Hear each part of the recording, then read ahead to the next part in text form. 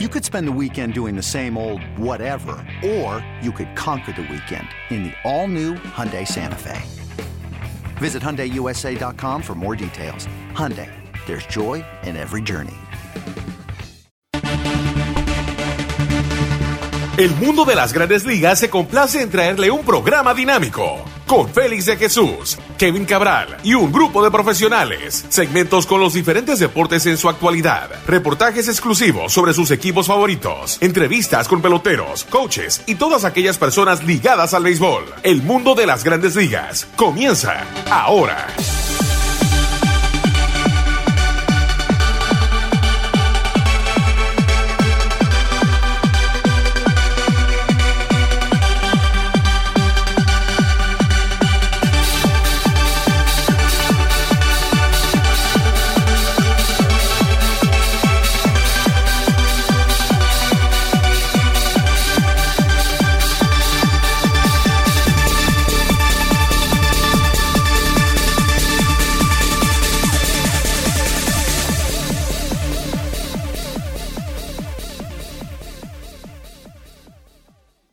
Bienvenidos a otra emisión de su programa El Mundo de las Grandes Ligas por sus portales ml.com y lasmayores.com. El podcast se puede bajar donde ustedes bajan su podcast favorito. Ahí está El Mundo de las Grandes Ligas, todo producido bajo MLBN. Aquí con ustedes, como siempre, Kevin Cabral, un servidor Félix de Jesús, con todo lo que está pasando en las Grandes Ligas, especialmente los cambios, los jugadores que han sido firmados, arbitraje, todo lo que está pasando con estos jugadores. Todavía parece ser que medio relevo es la palabra adecuada. Varios equipos buscando fortalecer su bullpen.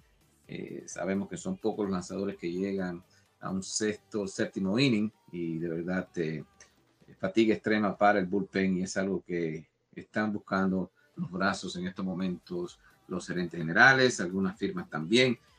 Muchas cosas pasando en las Grandes Ligas, pero para eso y mucho más vamos a dar la bienvenida a Kevin Cabral. ¿Qué tal, Kevin? Muy buenas, Félix. Mi saludo cordial para ti y para todos los amigos oyentes del mundo de las Grandes Ligas. Bueno, yo te diría como que ya a esta altura uno quisiera que ocurrieran más cosas, ¿verdad? Porque todavía tenemos nombres sonoros: Blake Snell, Jordan Montgomery, Matt Chapman, Cody Bellinger, Josh Hader, entre otros, sin contratos. La verdad es que ha sido una temporada muerta con movimiento lento, mucho más lento de lo que pensábamos, probablemente por el hecho de que hay varios de esos jugadores de renombre representados por Scott Boras, que tiende a tomarse su tiempo, y el tema también de los derechos de televisión local de más de 10 equipos que ahora mismo están un poco en duda con la situación de Bally Sports, la empresa propietaria de muchos de esos canales, que está en bancarrota, aunque esta semana recibieron una inyección de capital de parte de Amazon. Pero de todas formas, la verdad, Félix, es que ya para esta altura pensábamos que más agentes libres iban a estar firmados, porque imagínate, ya los equipos están hablando de fecha para que se reporten lanzadores y receptores. Estamos más o menos a un mes de eso, y todavía una lista larga de jugadores sin trabajo. Bueno, también tenemos noticias de lo que está pasando en las ligas invernales. Recuerden, la Serie del Caribe este año será en Miami, en la Florida, y bueno, bastantes series que están o se aproximan a lo que es la final en sus diferentes países. Y comenzamos, Kevin, vamos a entrar eso con lo que está pasando en las ligas invernales un poquito más tarde, pero comenzamos con esos jugadores que tú mencionaste, que muchos son representados por Scott Boras. Hubo un año, Kevin, si nos puedes refrescar ahí un poco, a donde, bueno, clientes de Boras duraron mucho para ser firmados, y creo que hasta llegaron hasta el mes de mayo sin tener contrato. O sea que Boras de verdad todos los años se la juega, mayormente o la mayoría de veces firman a esos jugadores que él tiene, pero este año como que ha sido un poquito diferente, ¿no? Es tan frío que está las firmas de los mejores jugadores que están disponibles. Sí, la realidad es que esto no es nuevo, es parte de la estrategia de Scott Boras. Él normalmente, digamos que no da su brazo a torcer hasta que no tiene la oferta adecuada bajo su forma de ver las cosas para sus clientes. Recuerdo cuando Prince Fielder se declaró agente libre y firmó con el equipo de Detroit, salía de Milwaukee, firmó con Detroit, lo hizo a finales de enero, ya prácticamente a días de comenzar los entrenamientos por ahí por el año 2011. Unos años después, J.D. Martínez firmó con el equipo de Boston ya con los Medias Rojas en entrenamientos en 2018, el año que después ganaron el campeonato. Hubo un año, me parece que Kendrick Morales firmó tarde ya con la temporada en progreso, ocurrió con Stephen Drew también. La realidad es que en la mayoría de los casos, cuando Boras se toma su tiempo, los resultados son buenos, son positivos para el jugador, y no nos sorprendería que ocurra lo mismo con esos clientes. Y hay 4 que podríamos decir que son quizá los principales agentes libres sin trabajo en este momento. Los 2 principales abridores, Blake Snell, que viene de ganar un premio Cy Young, y Jordan Montgomery, que no hay duda que aumentó de manera significativa su valor con el béisbol que tiró en la postemporada con Texas. Está Cody Bellinger, que debe ser el jugador de posición más importante que está sin trabajo todavía, y el antesalista Matt Chapman. Esos 4 son representados por Boras. No tenemos dudas de que van a estar jugando con algún equipo en 2024, pero lo cierto es que aquí estamos a 18 de enero y todavía están sin firmar. Uno mira a Kevin y dice, bueno, ¿a dónde va a caer un Cody Bellinger? Lo de Blake Snell también es bastante interesante, ya que los Yankees en el día de hoy dicen que, bueno, lo que están buscando es medio relevo.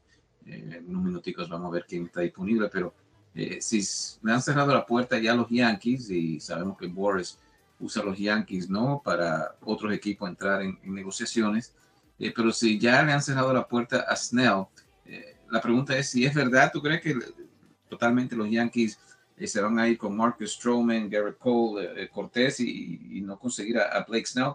¿Qué ha pensado de eso de que Boras ya no tiene a los Yankees para decir a los otros equipos el interés de un mercado grande?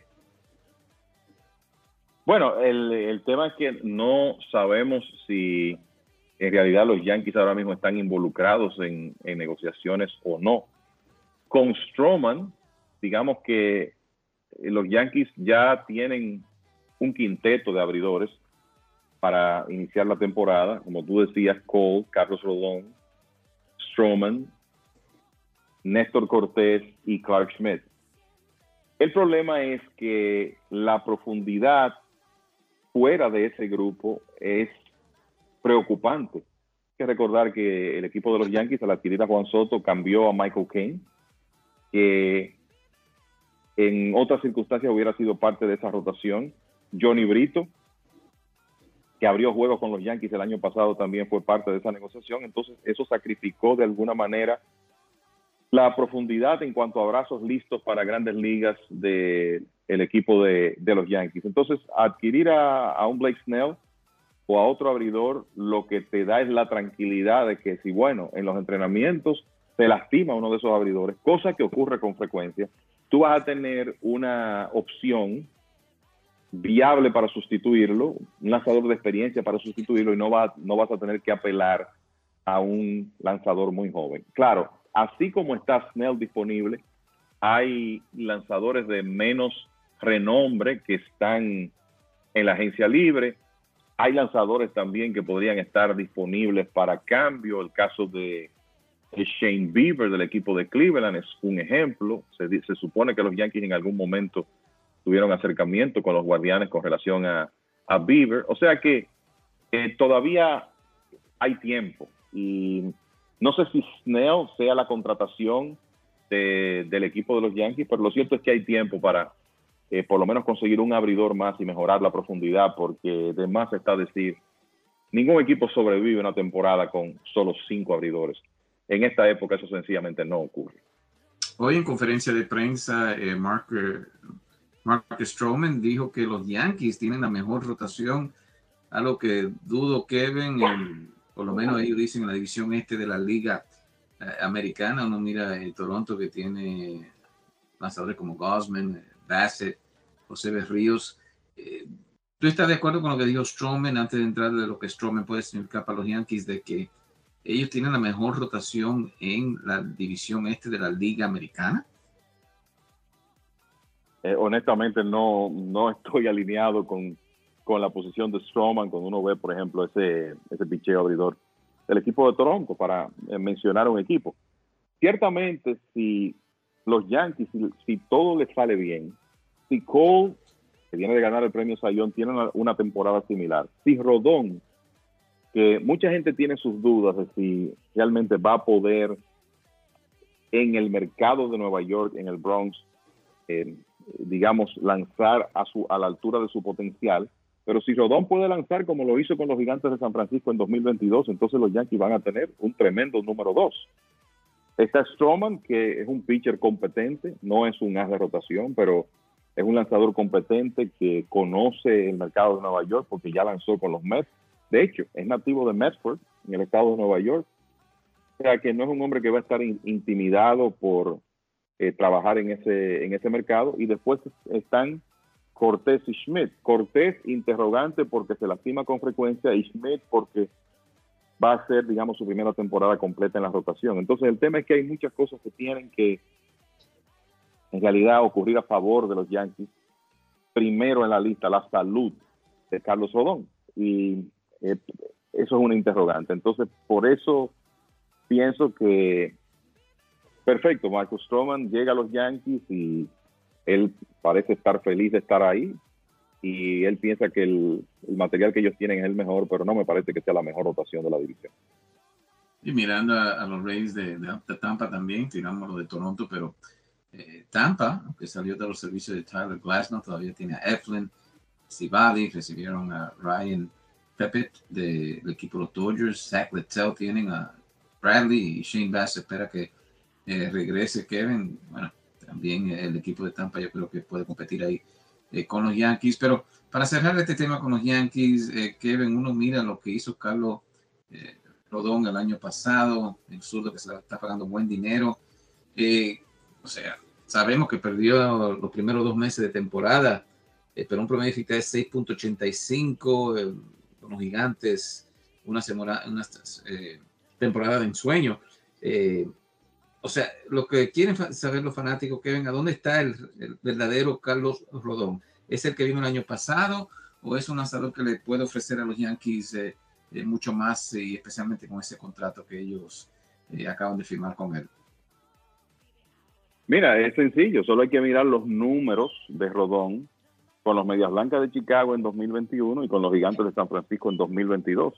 O sea, definitivamente existe el potencial para él ser un sólido número 2 en Nueva York detrás de Gary Cole, si puede lanzar a esa altura. De nuevo, sabemos que ese mercado no es para todos. Hay jugadores que sencillamente no han logrado tener éxito ante la presión, la atención de la prensa que existe en la ciudad de Nueva York. Desde mi punto de vista, a Rodón hay que darle un poco el beneficio de la duda porque no fue hasta julio cuando comenzó a lanzar por el equipo de los Yankees, y es difícil pensar que él estuvo en realidad en plenitud de condiciones en algún momento en la temporada. Eso no lo sabemos. Y fueron en realidad salidas donde él tuvo muchos problemas para mantener la pelota dentro del parque, permitió una cantidad de cuadrangulares alta, y en sentido general sus números muy por debajo de lo que habíamos visto en las 2 temporadas anteriores, otorgando más bases por bola y demás. Pero es un lanzador que estuvo lastimado gran parte de la temporada, y hay que ver si él tiene salud en 2024, lo que puede hacer.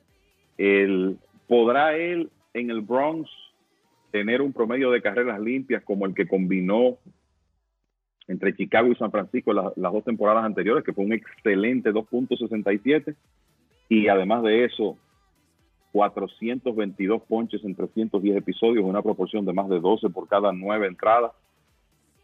No sé si él va a poder repetir esos números, pero me parece que tiene el talento para lanzar mucho mejor que el año pasado, por lo menos para ser un abridor que de estar saludable le pueda dar, qué sé yo, 25 buenas aperturas al equipo de los Yankees. Sí, mirando la carrera aquí, Kevin, de Rodón, tú mencionaste ese buen último año con los White Sox antes de ser adquirido para el equipo de San Francisco. Cuando lanza o comienza por lo menos, vamos a decir, 25 juegos al año, eh, su efectividad baja bastante. Sí tuvo 2 temporadas, 19 y 20, donde subió bastante el promedio de efectividad, 5.19 en el 2019 y 8.22 en el año 2020. Ahí solamente lanzó en 2 partidos, perdiendo ambos.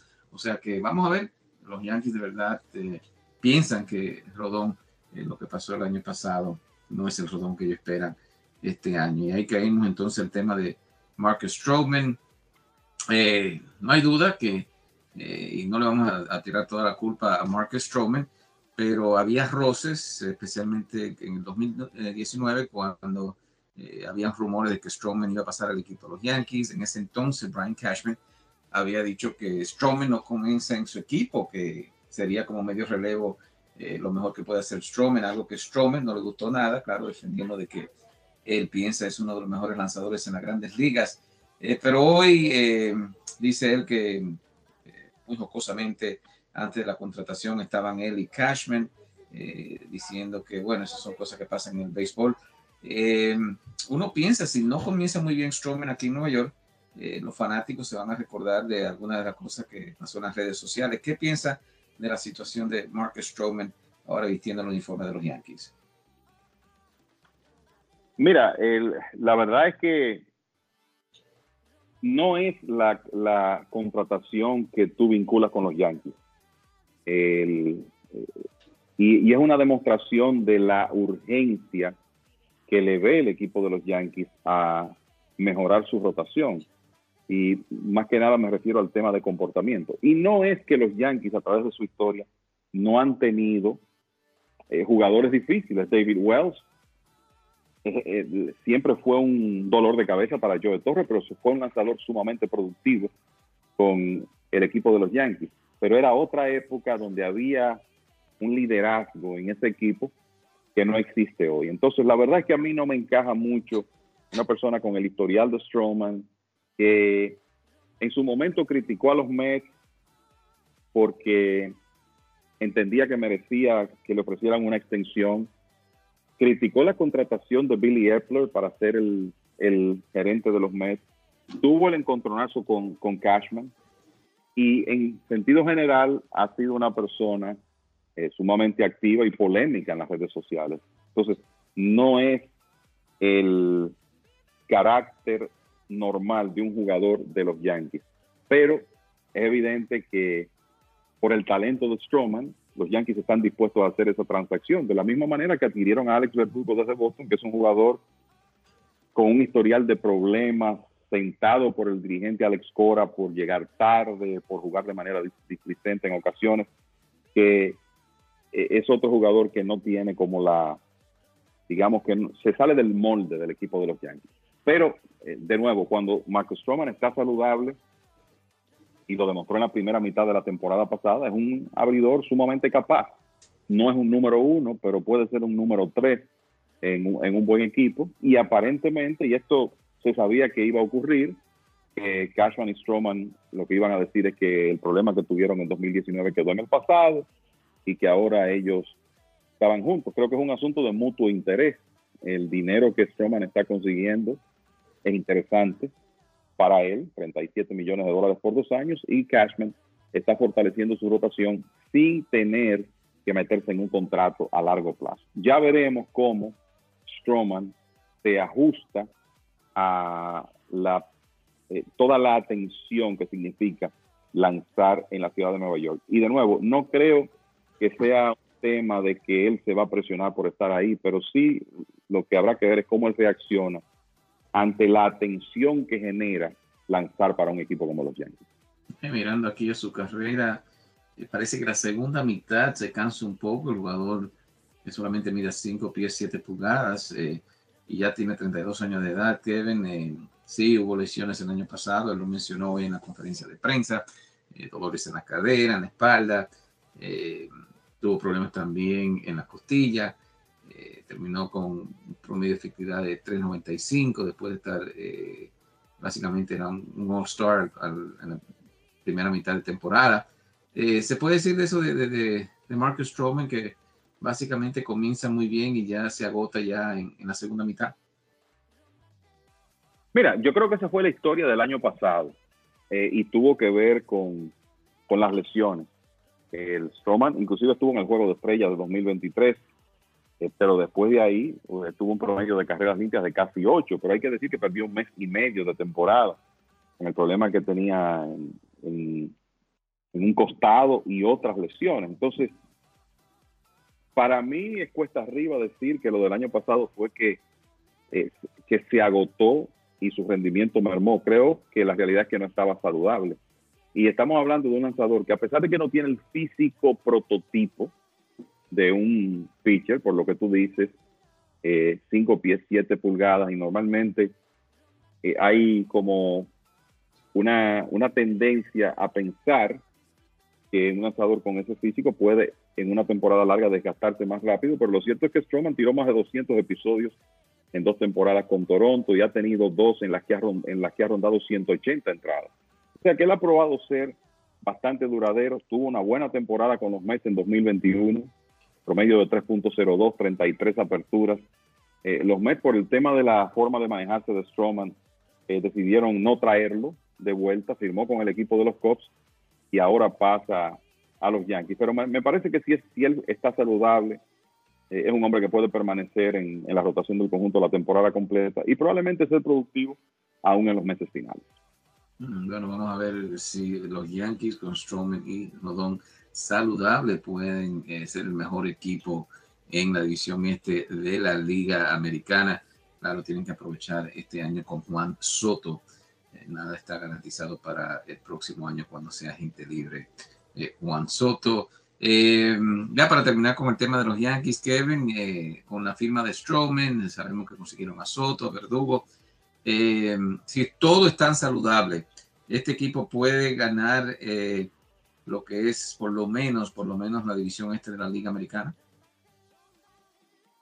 Es difícil de predecir porque es una división que va a estar competitiva, en la cual regresa un equipo de mucho talento como los Orioles de Baltimore, otro como los Rays de Tampa Bay, que todos los años uno para esta época ve el plantel y piensa, bueno, este es el año en que no van a poder competir. Hay una serie de lanzadores importantes de los Rays que están en rehabilitación, comenzando con Shane McClanahan, pero también en la misma situación está Drew Rasmussen, está Sean Springs, pero la realidad es que los Rays siempre encuentran la forma. Y en el caso de los Yankees, me parece que no es solamente el tema, no es si están saludables, es que personalmente veo a Giancarlo Stanton, a DJ LeMahieu, quizás al mismo Anthony Rizzo, como interrogantes en esta etapa de sus carreras.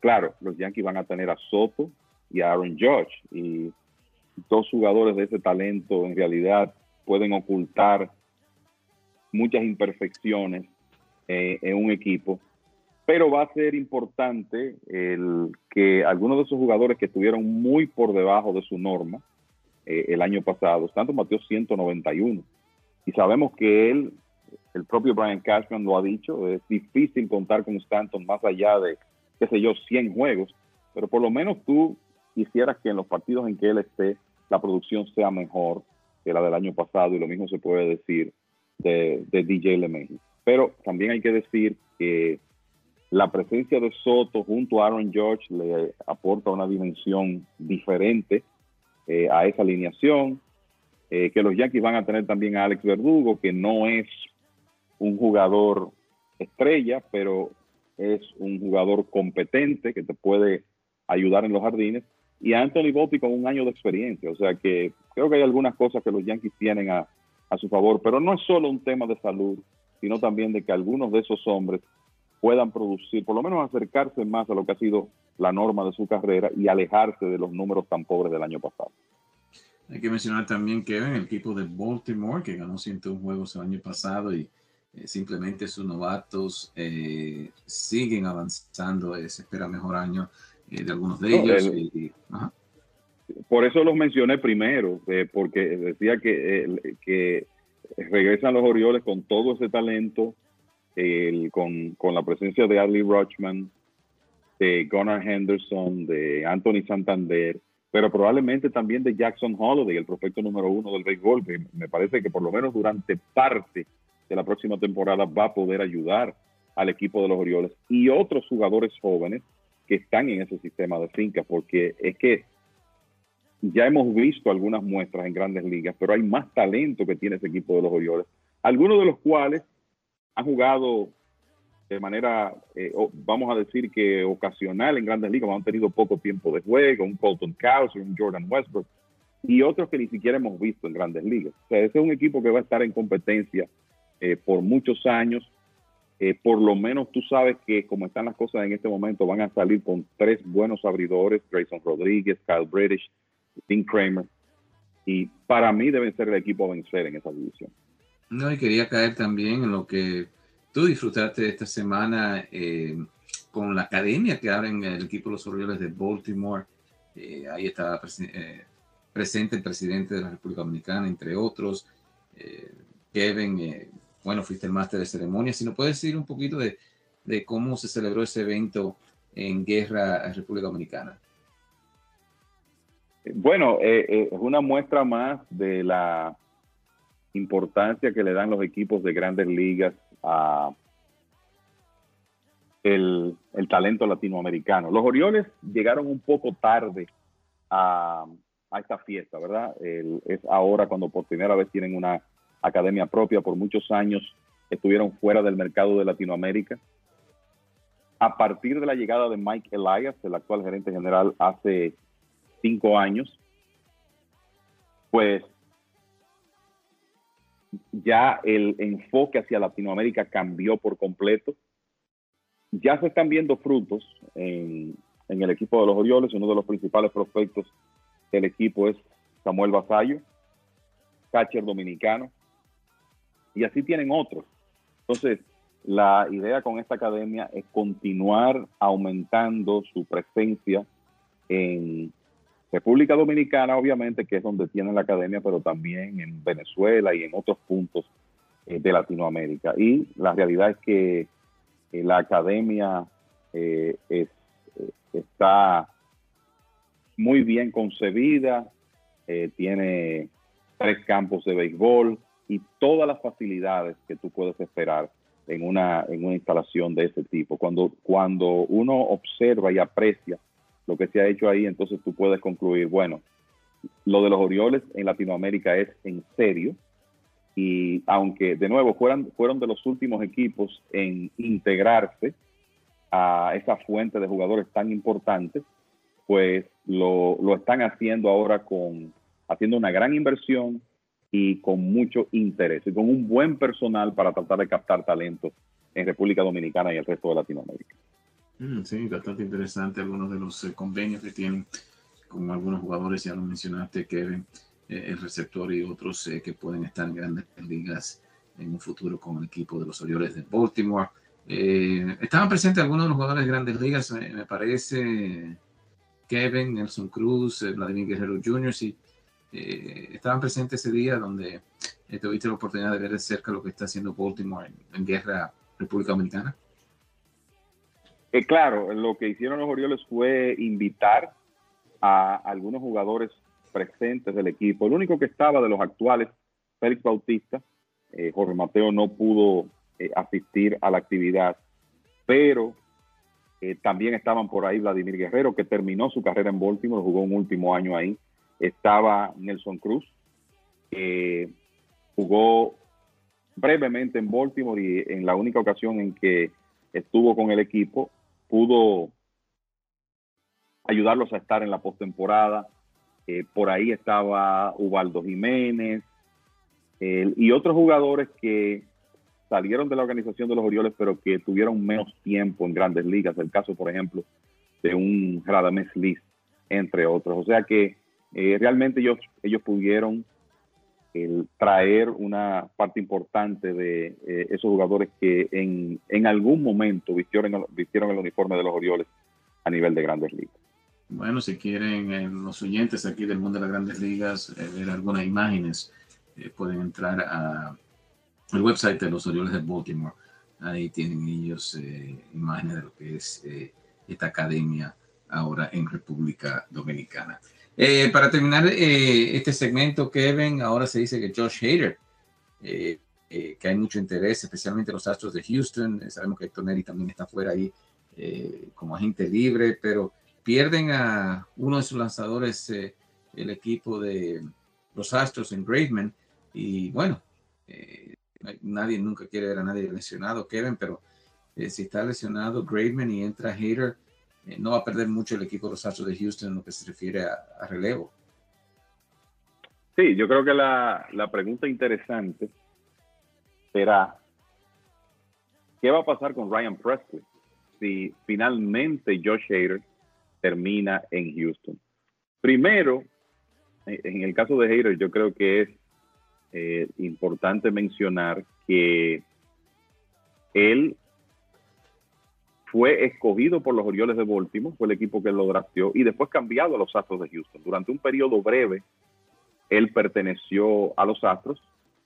Nunca lanzó en Grandes Ligas con ellos porque fue posteriormente transferido a Milwaukee, pero por lo menos Hader ha pasado por ahí, por la organización de Houston. Entonces, el tema es que el año pasado Ryan Pressly fue el cerrador del conjunto, salvó 31 partidos y de hecho ha sido fue el cerrador campeón en 2022 y ha tenido ese rol desde 2020. Es un lanzador que ya va entrando en años, tiene 35 en este momento, y me parece que tendrá que asumir un rol de preparador en caso de que Hader llegue al equipo de los Astros, porque obviamente es el más dominante de los dos relevistas, es mucho más joven, es un hombre que tiene una proporción de 15 ponches por cada 9 entradas en su carrera y que viene de una excelente temporada con los Padres. O sea, si viene Hader es para ser el cerrador del conjunto, y si eso ocurre, entonces digamos que Pressly puede cubrir la ausencia de Héctor Nery en cuanto a importancia, y no menciono a Graveman porque Nery era de los relevistas más confiables del equipo de los Astros en la temporada pasada, de los hombres que tiraba ya en el último tercio de juego. Graveman lo hacía un poco más temprano. Así que habrá que ver, los Astros tienen otras opciones internas, pueden ir al mercado también. La verdad es que con relación a Héctor Nery te digo que no me sorprende que le esté buscando un contrato de 2 años. Estamos hablando de un relevista que viene de su mejor temporada de Grandes Ligas. Él no estaba cerrando, pero ese promedio de carreras limpias de 1.71, un whip alrededor de 1, la realidad es que fue su mejor año en las mayores. Y aunque tiene 34 de edad, me parece que es lógico que esté buscando un contrato de 2 temporadas. ¿Se lo dará el equipo de Houston? No sabemos. Quizás termina siendo otro. Pero va a ser muy interesante ver lo que ocurre con el tema de Hader. En un momento se habló de los Dodgers también como una posibilidad para el cerrador zurdo, pero ahora parece que son los Astros los que tienen el carril de adentro para firmarlo. Bueno, vamos a ver, los Yankees también enseñando interés en Hader. Tienen a Clay Holmes, pero bueno, Hader yo creo que definitivamente sería mejor lanzador en ese rol de cerrador. Tenemos que hacer una pausa, pero al regreso vamos a tocar las ligas invernales, que están bastante interesantes. En Dominicana ya va a comenzar la final. Sorpresivamente, 2 equipos están en la final. Algunos de los grandes caen, pero vamos a ver quiénes son esos equipos y qué está pasando también en Venezuela, en México y en los otros países en Latinoamérica. La pausa le pedimos a MLBN y ya regresamos con mucho más. Suyo Gastrofusion Bar and Restaurant, localizado en el área del idílico High Bridge en el Bronx, con la delicia fresca del buen comer y la increíble fusión asiática y latina en sus deliciosos platos. En Suyo Gastrofusion Restaurant contamos con una área al aire libre para que disfrutes de una cena inolvidable.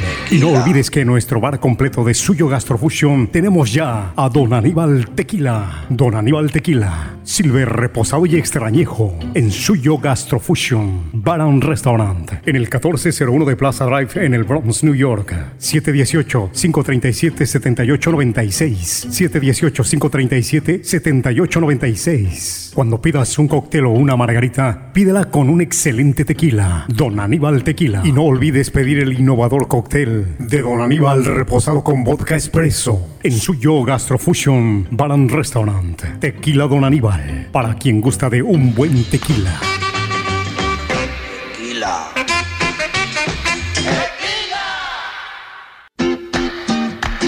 Don Aníbal Tequila. Ahora con su línea completa en Porchester.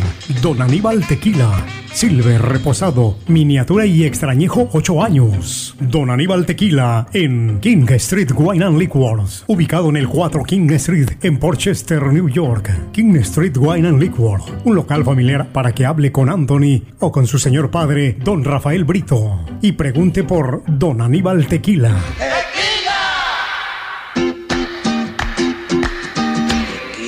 Santa Fe Grill and Bar, 6025 de Broadway en el Bronx, New York, con una extensa variedad de platillos en su cocina mexicana. Santa Fe Grill and Bar cuenta ya con Don Aníbal Tequila, Silver, reposado y extrañejo en Santa Fe Grill and Bar, 6025 de Broadway en el Bronx, New York. Última parada del tren 1 en Van Cortlandt Park. 718-796-5095. 718-796-5095. Tequila Don Aníbal, Silver, reposado y extrañejo 8 años. Para los que gustan de un buen tequila, Don Aníbal Tequila en Santa Fe Grill and Bar.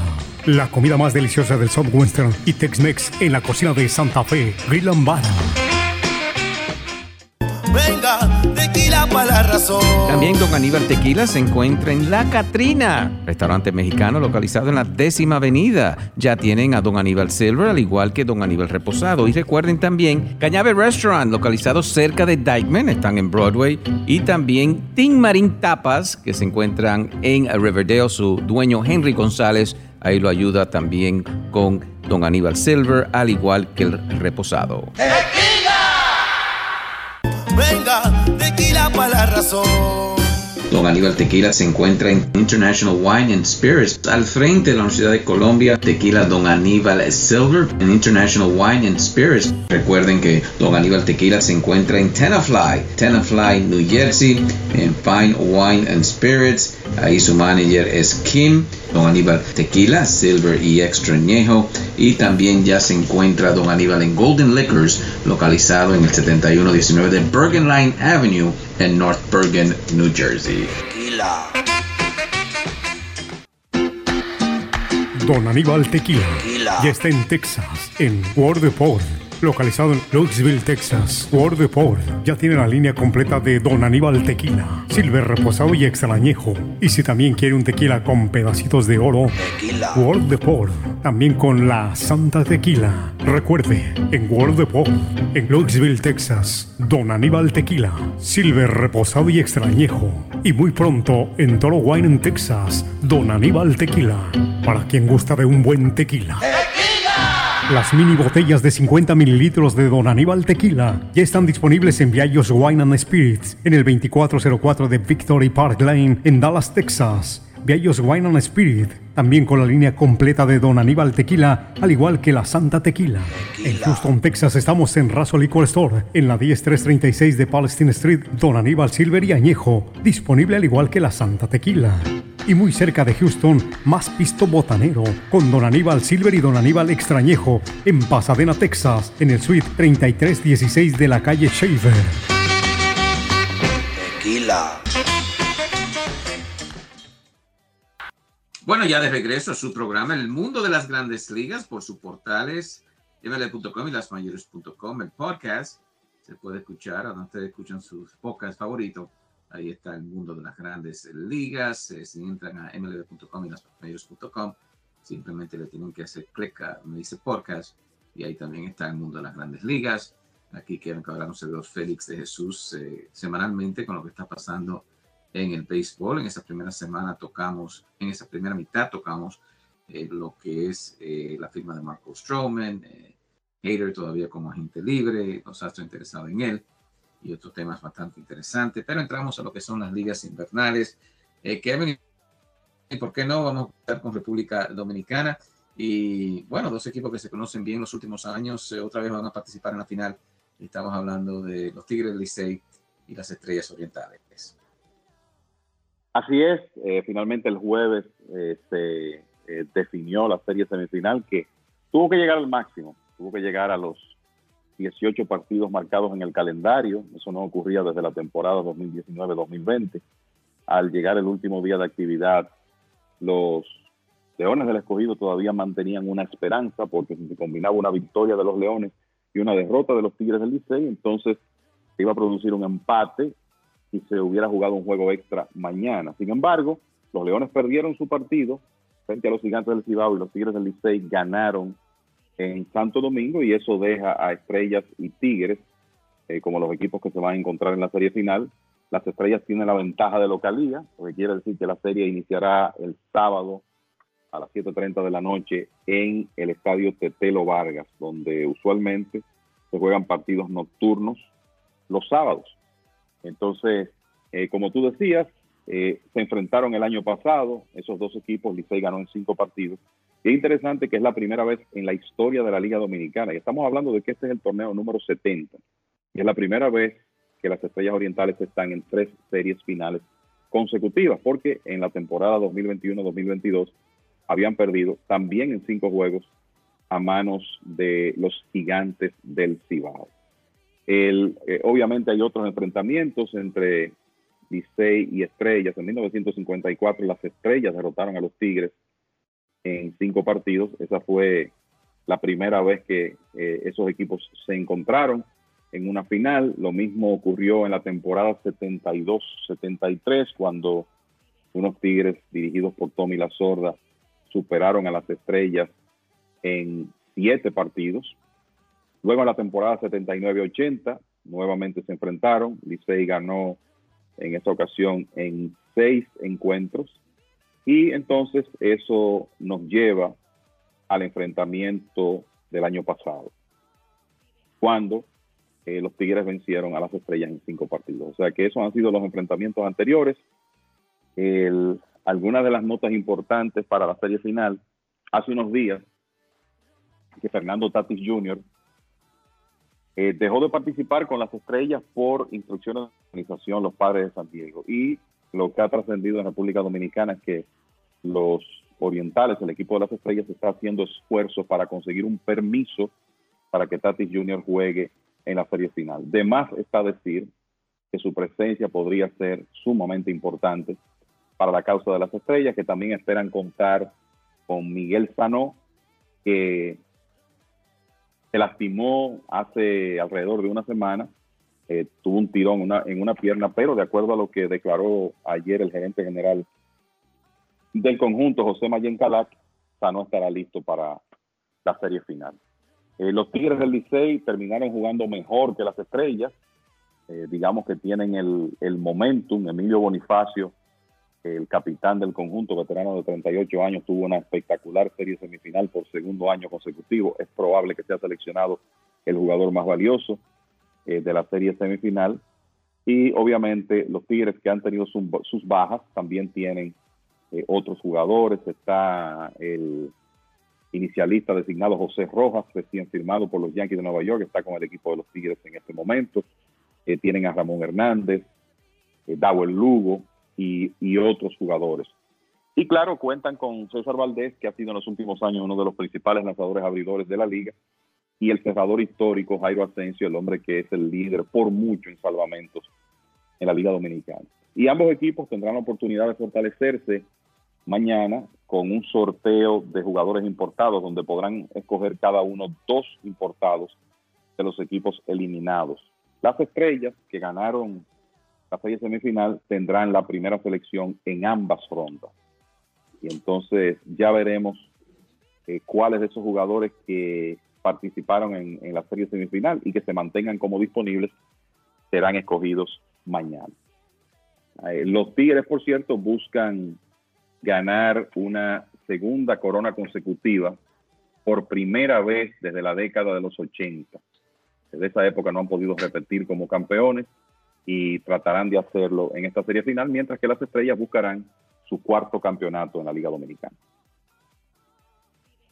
Mirando, Kevin, claro, se va a celebrar en Miami, el torneo de lo que es la serie del Caribe. Yo pensaba que Colombia iba a participar. ¿No es así? No, Entonces sería en, en esta oportunidad no va a estar Colombia en la Serie del Caribe. Estarán entonces Nicaragua, Puerto Rico, Curazao, México, República Dominicana y Venezuela. Oh, interesante entonces que entra Nicaragua, ¿no? Mira, Félix, viendo aquí el calendario, el equipo de Nicaragua va a estar participando en una Serie del Caribe por primera vez. Bueno, interesante. Entonces, seguimos con lo que son algunos resultados en la Liga del Caribe. Venezuela también, que al igual que Dominicana, que pienso que son las dos ligas que atraen más fanáticos. Venezuela también está jugando lo que es su final allá en Venezuela. Están jugando la serie semifinal y solo para recapitular para los amigos oyentes, los equipos que van a estar en la Serie del Caribe 2024, los de menos costumbre de estar en el evento, Curazao, Nicaragua, Panamá, junto a México, Puerto Rico, República Dominicana y Venezuela. Así que así serán las cosas en Miami en este año. Ni Colombia ni Cuba estarán en el evento y Panamá, Curazao y Nicaragua estarán en calidad de invitados, siendo, digamos, que los países habitués en el evento, los que están siempre, los que, digamos, ya son parte de lo que es normal en la Serie del Caribe. Entonces, con relación a Venezuela, están jugando su serie semifinal, su todos contra todos, no ha concluido aún. En este momento los Tiburones de La Guaira encabezan con 10 victorias y 4 derrotas, y de hecho ya los Tiburones están clasificados para la serie final. En segundo lugar está el equipo de los Cardenales de Lara con 8 y 6, seguido por los Leones de Caracas, que tienen 6 y 7, y eso quiere decir que es un todos contra todos de 16 partidos, que los Cardenales de Lara tienen su número mágico en 2 para poder pasar a la serie final. Es interesante que los Tiburones ya estén clasificados porque este es un equipo que tiene un largo periodo sin ganar en Venezuela. El año pasado llegaron a la serie final, perdieron en 6 partidos contra los Leones de Caracas, y el último campeonato de ese equipo de La Guaira fue en la temporada 85-86. O sea que van a tener una oportunidad de romper esa racha sin ganar campeonatos. La Guaira con 7 títulos en su haber, incluyendo un momento que ganaron 3 en 4 años, pero de nuevo hace rato que no consiguen una corona. Y para aclarar la situación de Colombia y por qué no va a participar en la Serie del Caribe que se celebra en Miami, parece que ven que hay problemas con el costo, es lo que dice aquí, ¿no? Que hay una disputa en lo que se refiere a Colombia y lo que están cobrando, lo que ellos necesitan para participar, y después de 3 años, entonces Colombia no va a jugar este año 2024 en la Serie del Caribe. Qué pena, porque, bueno, Colombia tiene una gran fanaticada, especialmente en Miami.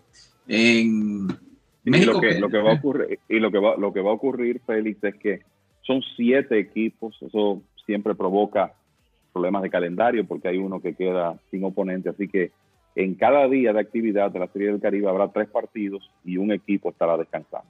Eso durante la fase, digamos, de serie regular de la Serie del Caribe. Bueno, Kevin, también en México está bastante interesante. ¿Qué nos puede decir de lo que está pasando en México? La serie final de México inicia el sábado y es una de esas que imagino que va a concitar muchísimo interés en México porque son 2 de los equipos tradicionales que se enfrentarán. Los Naranjeros de Hermosillo, máximos ganadores de la Liga Mexicana del Pacífico con 16 campeonatos, y ahora mismo están en una sequía porque no ganan desde 2013, 2014. Y de hecho, solo han estado en una serie final desde esa temporada, pero son los más ganadores de México con 16 coronas. Se enfrentarán a los Venados de Mazatlán, que son terceros en campeonatos con 9. En medio de ellos 2 están los Tomateros de Culiacán con 13. Entonces, enfrentándose Hermosillo y Mazatlán, que además de eso son 2 ciudades que han sido sede de Serie del Caribe, yo creo que el éxito de esa serie final, que está pactada al mejor de 7, está garantizado. Y de nuevo, el sábado se jugará el primer partido entre Hermosillo y Mazatlán. Y mirando que ven a Puerto Rico, de los equipos tradicionales, entonces se está jugando también en Puerto Rico lo que es la final también. No, en Puerto Rico están bien avanzados ya en su serie final. De hecho, van a terminar con mucho tiempo antes de la Serie del Caribe, que eso en ocasiones puede ser problemático, pero lo cierto es que ya mañana se estará jugando el partido número 6 de la final de Puerto Rico, que está pactada a un 9-5, un poquito más larga. Y en este momento, el equipo de los Criollos de Caguas, que ayer ganó 3-2 de manera dramática porque hicieron 3 carreras, perdían 2-0, llegando al 9º episodio, y ya en esa instancia marcaron 3 carreras con cuadrangulares de Dwight Smith Jr. y de Jonathan Morales, y le ganaron 3-2 a los Gigantes de Carolina. Así que los Criollos de Caguas están delante 3-2 en la serie final de Puerto Rico. Esa franquicia de los Criollos es la más ganadora en la historia de Puerto Rico, con 20 campeonatos. Los Gigantes de Carolina solo tienen 2. Y hay que decir también que el equipo de Caguas, que está a 2 victorias de coronarse campeón, es dirigido por Yadier Molina, el ex catcher de los Cardenales de San Luis y probable futuro miembro del Salón de la Fama. Entonces, hoy están descansando. Jugarán el partido número 6 el día viernes, continuando con la serie final. Bueno, Kevin, ¿y cómo llega la Serie del Caribe a Curazao y Nicaragua? Mira, el equipo de Curazao, igual que el año pasado, Curazao va a estar en su segunda Serie del Caribe consecutiva como invitado, y lo que han llevado es una selección de jugadores isleños. El equipo del año pasado se parecía bastante al que ha llevado Holanda a clásicos mundiales de béisbol. Ahí vimos a algunos jugadores con experiencia de grandes ligas el año pasado, Andrelton Simmons, que ya está retirado, y el caso de Jonathan Scope también, entre otros. Tenían algunos jugadores dominicanos con sangre curazoleña en su roster, y lo mismo debe pasar en esta ocasión. En el caso de Nicaragua, hace unos días que el equipo Gigantes de Rivas se coronó campeón. Esta es una liga donde también hay una incidencia de jugadores dominicanos importante. Entonces, ese equipo de los Gigantes de Rivas, debidamente reforzado, será el que represente a Nicaragua en la Serie del Caribe. Bueno, me faltaría Panamá entonces ya para completar los equipos que van a participar en la Serie del Caribe. Kevin, ¿quién tenemos de Panamá participando en la Serie del Caribe? Sí, en Panamá están jugando un torneo bastante corto para determinar quién estará en la Serie del Caribe. Todavía no hay un ganador definido, y entonces habrá que esperar por eso para ver cuál es el equipo que representa a Panamá en la Serie del Caribe. Bueno, bastante interesante entonces a partir del 1 de febrero en Miami. Bueno, Kevin, llegamos a otra entrega de su programa El Mundo de las Grandes Ligas. ¿Algunos comentarios finales? Bueno, solo que esperamos, ¿verdad?, que el tema de la agencia libre en Grandes Ligas se active, que algunos de estos nombres sonoros que todavía están sin trabajo ya firmen sus contratos, y que en realidad se pueda generar algo más de actividad, porque ha sido, digamos, que la temporada muerta de menos movimiento que hemos visto en bastante tiempo en Grandes Ligas. Bueno, esperando que sí tengamos movimientos en los próximos días. De parte de la producción MLBN, aquí Kevin Cabral y Félix de Jesús, decimos que sigan en sintonía con las páginas de mlb.com y lasmayores.com para las últimas firmas que de seguro van a pasar antes de que comience la temporada regular, o más bien los campos de entrenamientos. Pero antes de eso, nosotros estaremos con ustedes la próxima semana. Suyo Gastrofusion Bar and Restaurant, localizado en el área del idílico High Bridge en el Bronx, con la delicia fresca del buen comer y la increíble fusión asiática y latina en sus deliciosos platos. En Suyo Gastrofusion Restaurant contamos con una área al aire libre para que disfrutes de una cena inolvidable. Y no olvides que en nuestro bar completo de Suyo Gastrofusion tenemos ya a Don Aníbal Tequila. Don Aníbal Tequila, Silver reposado y extrañejo en Suyo Gastrofusion Bar and Restaurant, en el 1401 de Plaza Drive en el Bronx, New York. 718-537-7896. 718-537-7896. Cuando pidas un cóctel o una margarita, pídela con un excelente tequila, Don Aníbal Tequila. Y no olvides pedir el innovador cóctel de Don Aníbal reposado con vodka espresso en Suyo Gastrofusion Bar and Restaurant. Tequila Don Aníbal, para quien gusta de un buen tequila.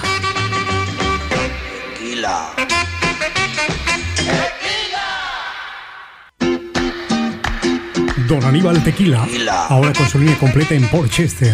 Don Aníbal Tequila, Silver reposado, miniatura y extrañejo 8 años. Don Aníbal Tequila en King Street Wine and Liquors, ubicado en el 4 King Street en Port Chester, New York. King Street Wine and Liquors, un local familiar para que hable con Anthony o con su señor padre, Don Rafael Brito, y pregunte por Don Aníbal Tequila.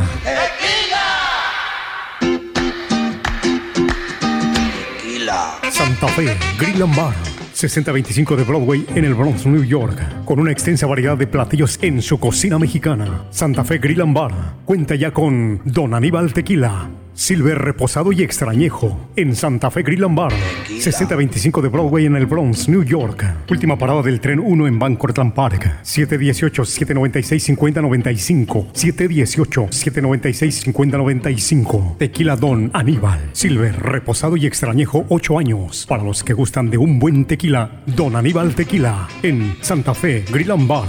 La comida más deliciosa del Southwestern y Tex-Mex en la cocina de Santa Fe Grill and Bar. Venga, tequila para la razón. También Don Aníbal Tequila se encuentra en La Catrina, restaurante mexicano localizado en la 10ª Avenida. Ya tienen a Don Aníbal Silver, al igual que Don Aníbal Reposado. Y recuerden también Cañabe Restaurant, localizado cerca de Dykeman, están en Broadway. Y también Tin Marín Tapas, que se encuentran en Riverdale. Su dueño Henry González ahí lo ayuda también con Don Aníbal Silver, al igual que el Reposado. Venga, tequila para la razón.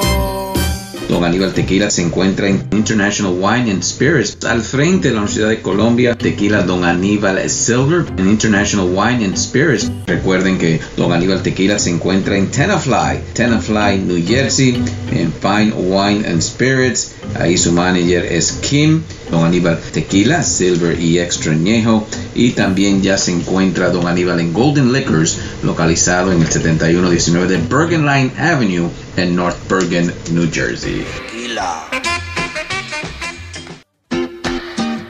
Don Aníbal Tequila ya está en Texas, en Ward Depot, localizado en Louisville, Texas. Ward Depot ya tiene la línea completa de Don Aníbal Tequila, Silver reposado y extrañejo. Y si también quiere un tequila con pedacitos de oro, Ward Depot también con la Santa Tequila. Recuerde, en Ward Depot, en Louisville, Texas, Don Aníbal Tequila, Silver reposado y extrañejo. Y muy pronto en Toro Wine en Texas, Don Aníbal Tequila, para quien gusta de un buen tequila. Las mini botellas de 50 mililitros de Don Aníbal Tequila ya están disponibles en Viallos Wine and Spirits en el 2404 de Victory Park Lane en Dallas, Texas. Viallos Wine and Spirit, también con la línea completa de Don Aníbal Tequila, al igual que la Santa Tequila. En Houston, Texas, estamos en Razo Liquor Store, en la 10336 de Palestine Street. Don Aníbal Silver y Añejo, disponible al igual que la Santa Tequila. Y muy cerca de Houston, más pisto botanero, con Don Aníbal Silver y Don Aníbal Extrañejo, en Pasadena, Texas, en el suite 3316 de la calle Shaver. tequila.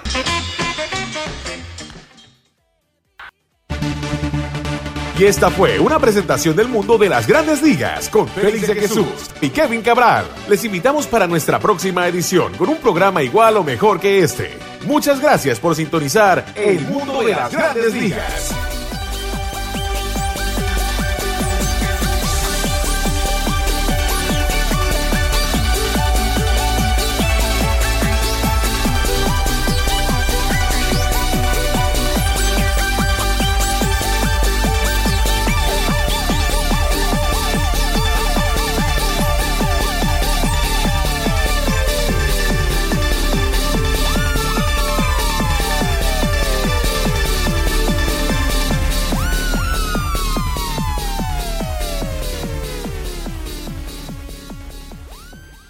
Hey, Rob Bradford here. You guys know I'm always up for a good MVP story, and one of the best stories is Wasabi Technology. Wasabi is the world's hottest cloud storage company, and it's become the go-to provider for professional and collegiate sports teams, including 20 Major League Baseball teams like the Red Sox and NHL teams like the Bruins and Vancouver Canucks. Even the Liverpool Football Club is getting in on the Wasabi action. So, why is Wasabi the MVP? Well, Wasabi was purpose-built to free businesses from skyrocketing storage costs and unpredictable transaction fees that the Amazons of the world are charging. In fact, Wasabi is up to 80% less than those hyperscalers and doesn't charge a cent for businesses to access their data. From Wasabi's AI-enabled intelligent media storage, Wasabi Air, to the industry's only cloud storage service with triple protection against cyber criminals, data deletion, and ransomware, Wasabi's taken the lead in driving innovation in data storage and helping sports teams to unleash the power of their data. Wasabi, another Boston-based championship team.